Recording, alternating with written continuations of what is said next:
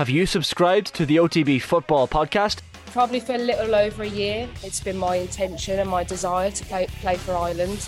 Subscribe now to the OTB Football Podcast stream wherever you get your podcasts and download the OTB Sports app. Off the Ball Daily. Now then, you're welcome along. Sunday's Off the Ball coming at you. We have a busy show. Premier League double header. Interesting day yesterday. More of the same this afternoon, you suspect. Manchester United against Leicester is the first game of the afternoon. Stephen Doyle and Brian Kerr on duty. And then second game, Spurs against West Ham with Nathan Murphy and Kenny Cunningham. 53106 is the text number. You can get us at Off the Ball on Twitter as well. We have reviewed the Sunday papers, by the way. Brendan O'Brien from the Irish Examiner was in alongside Keane Tracy of the Irish Independent. That is already up on YouTube. We will podcast it in due course. There was much to discuss. So the Sunday paper review done, recorded, streamed online, and to be podcasted ASAP. Aidan Delaney here in studio. Afternoon. Afternoon to you, Joe. And Marie Donlan with us as well. Hello to you. Hi, Joe. So, there is plenty going on. Yesterday in the Premier League, there was a time when Arsenal were a goal down against Aston Villa. Manchester City due to play in the afternoon, where pretty much everybody said, well, that's that. Mm-hmm. We knew this day was coming. That rubber stamps it. Fast forward 3 hours and all has changed. I was writing up a script for John yesterday and we were going into a Pep Guardiola clip and I said, Manchester City are expected to pick up another 3 points against Nottingham Forest, and they certainly put me to bed there anyway. And they should have. I mean, how they only scored one goal, I don't know.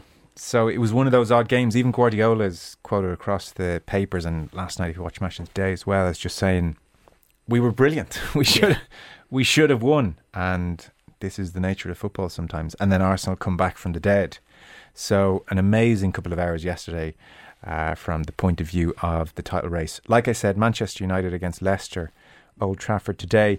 In the Sunday papers, there is much analysis of the Qatari bid, which is very much out in front and favourite to take charge post Glazers. And then Spurs against West Ham is the later game. Kick-off 4:30. Like I said, Nathan Kenny Cunningham will be on duty there. So let's start the news round. We'll check in with Brian Kerr in due course this hour ahead of our first game. We'll get Stephen along for team news. Anne-Marie, you're starting with the Premier League, obviously. Yeah, and 2 games today, Joe, as you mentioned. Third place, Manchester United welcome Leicester City to Old Trafford. That's the first game of the day here on the programme at 2 o'clock. United without midfielder Casemiro through suspension. Then the main game of the day, a London derby as Tottenham host West Ham. Spurs boss Antonio Conte will not be there due to health reasons. Kick-off in that one is at 4:30, but it's all eyes on Old Trafford. First off with United. And Stephen, as I said, Casemiro suspended and they'll miss him, obviously. They sure will, Anne-Marie. He also, Lisandro Martinez and Marcel Sabitzer were suspended players, but only for that game against Barcelona in Europe, of course, during the week. They drew 2-2 at the Camp Nou on Thursday. A very, very impressive performance, you'd have to say, and perhaps a game that United will be regretting they didn't take the win in. Scott McTominay is also nearing a return to fitness as well, but this match proving too soon for them. The United starting team, though, Anne-Marie, shows 5 changes from that match in Barcelona. Victor Lindelof, Alessandro Martinez and Diogo Dalot all come into the starting lineup, with Varane, Wan-Bissaka and Malacia left on the bench. Sabitzer replaces Casemiro, while Sancho also starts on the bench, with the young Argentine tyro Alejandro Garnacho starting for Manchester United. So the Leicester City team then as well, the long-term futures, in fact, of 2 of their key men would seem a little uncertain. Yuri Tielemans is understood to want a move away from the club, while James Maddison in discussions with the club's top brass over a new contract. Short term though, Tielemans could be involved today. He has recovered from a calf problem and he's on the bench for Leicester City for this game at Old Trafford.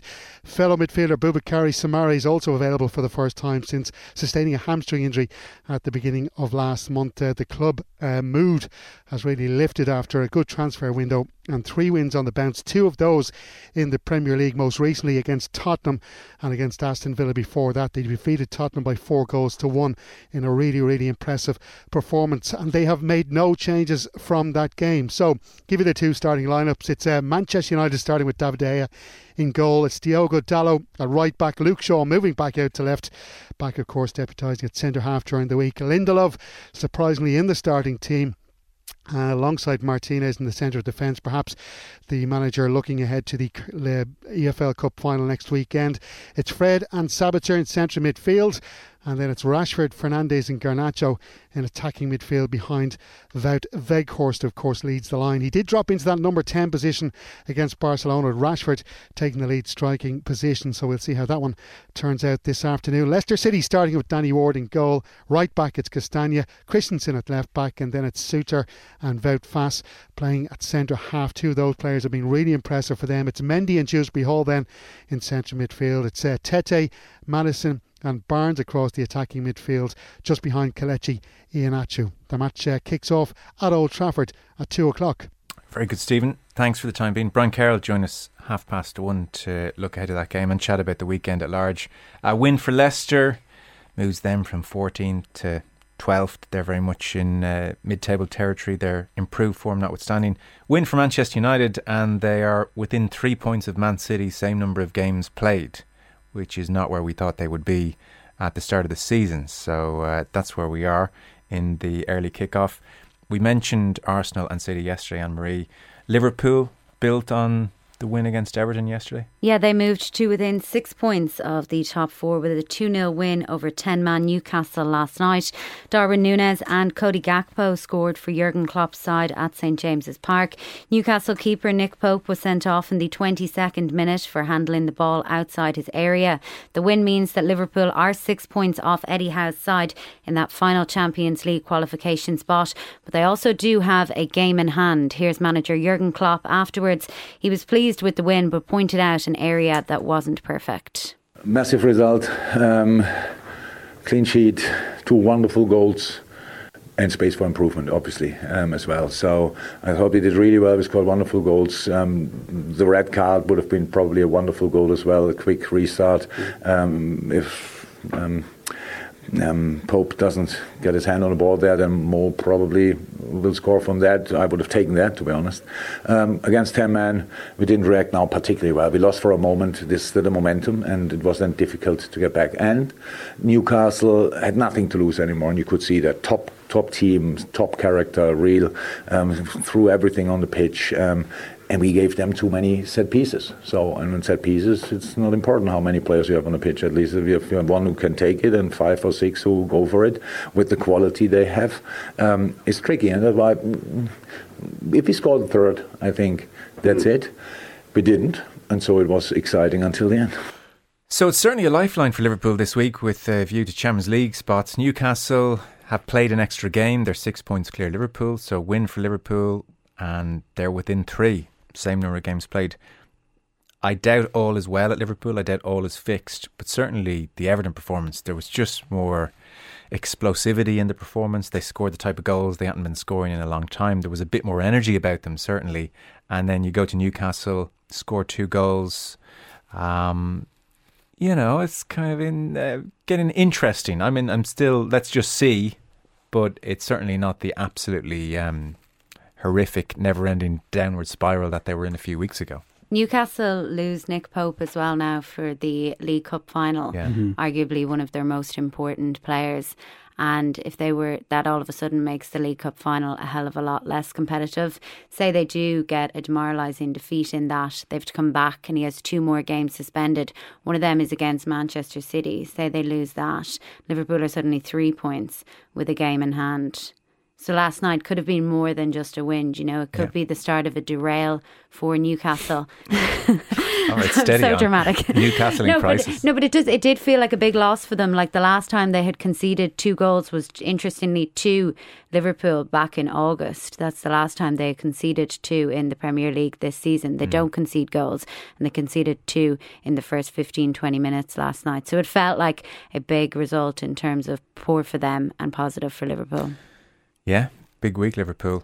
Real Madrid Tuesday. Yeah, absolutely. And I think the thing that you would be probably most impressed with from the last couple of games is, obviously there was so many problems in midfield, and defensively they're still not there yet. There was still a little bit of, even though Newcastle aren't exactly a team that, bags buckets of goals every week, there is an awful lot more interplay between the front three, and there does seem to be an understanding there now, particularly that Gakpo goal yesterday where Salah just puts the ball on the plate for him, knows exactly where Gakpo is going to be, and he manages to beat the offside trap and score.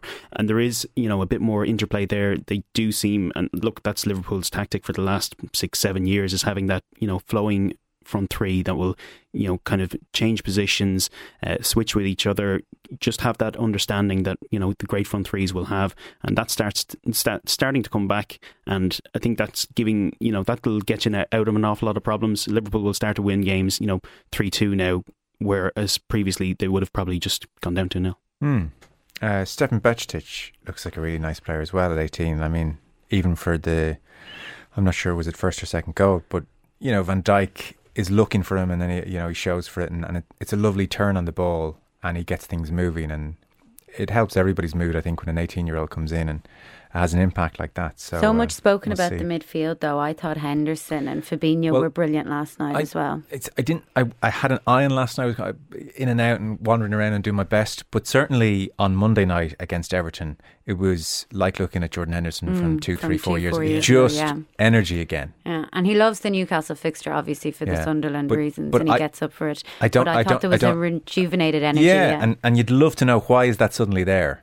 And also, how sustainable is it? That's not to say Jordan Henderson will be full of energy on Tuesday and then Saturday and the following Wednesday and the following Saturday and the treadmill that is Premier League life, but it's certainly there this week for whatever reason.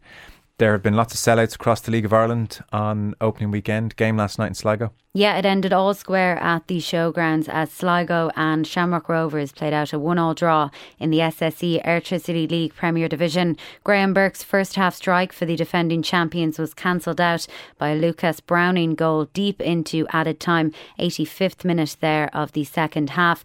And that means that Bohemians sit top of the table, the only side with a win from the opening round of fixtures. There is Allianz Football League across the day as well. Indeed, Roscommon can return to the top of the National Football League Division 1 table this afternoon. They welcome Armagh to Dr. Hyde Park, having won their opening 2 games. Throw in there is at 1:45. At the same time, bottom side Monaghan welcome Donegal to Clonus, and fellow strugglers Galway and Tyrone is at Tuam Stadium. Then in Division 2, Clare hosts Kildare, while Louth and Limerick is in RD. Both of those games throw in at 2 o'clock, and at 3:45 there's a big one in Cork as they welcome Dublin to Porky Queeve. In Division 1 of the Lidl Ladies National Football League, there is currently one game ongoing. Waterford lead Donegal a goal and 2 points to a point. That's with 13 minutes on the clock. And at 2 o'clock, Galway and Cork is in Salthill. Last night then, Joe, Mayo enjoyed their first win of the campaign with a really impressive 7-point victory over League and All-Ireland champions Kerry. 214 to 110 was the final score in Castlebar. Ryan O'Donoghue and James Carr both scored goals from play in the first half for Kevin McStay's side. Here's assistant manager Stephen Rochford speaking to Off the Ball's Paul Shaughnessy after the game. It was a job well done insofar as we worked really hard. We did a lot of good things. Wouldn't be necessarily happy with our last quarter, but you know we're still an improving group, and we definitely are at the stage in which we're sort of looking at how we can do things better. So look, we gave a performance today, but I think we need to be better again when we play Tyrone next week. Was it even more important to get the win, especially after 2 draws? I think what was really important was the performance, because the performance has been good, but it hasn't been as consistent. So we played well in patches against Galway. We played well in the second half very well against Armagh in the second half, but we took our foot off the gas, and today we played well maybe for 2/3 of the game. So there's still plenty of scope for improvement, and that's what we'll be looking to do come Tuesday night. What are those areas you feel you need to improve on? I think in the second half there we didn't work the scoreboard as well in the final quarter. I think we had maybe 6 attacks, and we only maybe completed one of them. Obviously that gives the opposition a big opportunity to be able to counter attack. So our game management in relation to be able to close out those phases of play is a big thing. And look, just some of our some basic mistakes in relation to our handling and that. But again, it is mid-February, and we're aiming to continue to improve game in, game out. And I think we did see some improvement today from last week, but we need to go another step coming into next week. I mean, it's an amazing scoreline, and it was even more impressive until the final quarter. It should be stressed Kerry had 6 starters from the final starting last night, and you could see the immediate improvement when David Clifford and Sean O'Shea came off the bench, and some of the wides they were kicking in the first half, they were no longer kicking for obvious reasons, and the 2 goals they gave away were incredibly sloppy, turnover ball, unlikely to be repeated going forward. So I don't think anybody from Mayo camp would get overly carried away. That said, it's nice to give Kerry a whooping at home in the league. Absolutely, and it's all about kind of getting those wins in early and having momentum and something to look back on when you are into the tougher parts of the year. As you say, I mean, Kerry probably won't be too disappointed that, they've probably gotten this shock kind of early on. This is what we talk about when we talk about Limerick in the league as well, when we talk about hurling, that, they kind of allow themselves to make these mistakes in January, February, so they can kind of learn from them and make sure that they don't happen later on in the year. David Clifford, if he plays 70 minutes there, that's an awful lot of a closer game. But from a Mayo point of view, Ryan O'Donoghue seems to be just stepping forward every single week, and he needs to be somebody that will take on that mantle of Aidan O'Shea is still there, Cillian O'Connor still playing a part, but somebody needs to start coming through, and it seems to be Ryan O'Donoghue right now. Yeah, he was really good. O'Shea was in as target man in the full forward line. I mean, the other points you have to make with both sides is look ahead to the year ahead, and so from a championship point of view, Mayo will be in action in very big games immediately after the league campaign. Kerry have a much longer gap, so they're on a slower trajectory here. They don't need to get up to fitness as quickly. There's no need to rush back Clifford and O'Shea and various people who've played a lot of football, so that explains where we are a little bit when it comes to the league. Mayo were noticeably, I thought, much fitter than Galway in their opening game. You could tell they had much more training under their belt. Yeah, it was clear. And I think that's why Galway relinquished that lead in the end, those last 5-10 minutes as well, where I think Mayo scored 4 points. Mayo noticeably had fitness under their belt. They've been back training longer than anybody else, and that's clear to see now. Yeah, and fresh management and all of those things go hand in hand. They're going to have a big game. They face Roscommon the first game in the Connacht Championship. Like, they lose that, that's massive. Do you know what I mean? Yeah.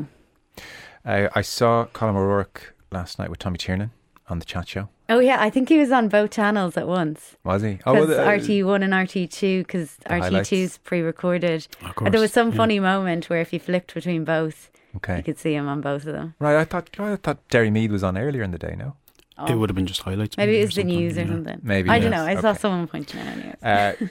So I saw more of Colin O'Rourke and Tommy Tiernan than I did see of Mead. Certainly it was funny when Tommy opens by saying, when you were throwing me out of geography, did you think that you'd be on my chat show? Okay, I didn't see it. He came across really well, actually. Great sense of humour and quick to laugh. That said, I suspect he didn't like the Mead performance all that much earlier on. Yeah, his perfect start as Meath manager came to an end yesterday. They lost 2-15 to 1-7 to Derry in Owen Begg. Ethan Doherty and Niall Toner both found the back of the net there for Rory Gallagher's side. Elsewhere in the golf, John Rahm is the man to catch ahead of the final round of the Genesis Invitational on the PGA Tour. He'll tee off from 15 under par in California. That's 3 shots clear of the chasing pack. Seamus Power is best of the Irish on 5 under. That's after a 4 under par round of 67 last night. Rory McIlroy and Shane Lowry are both a shot back again on 4 under par. And Tiger Woods, making his seasonal return, is 3 under.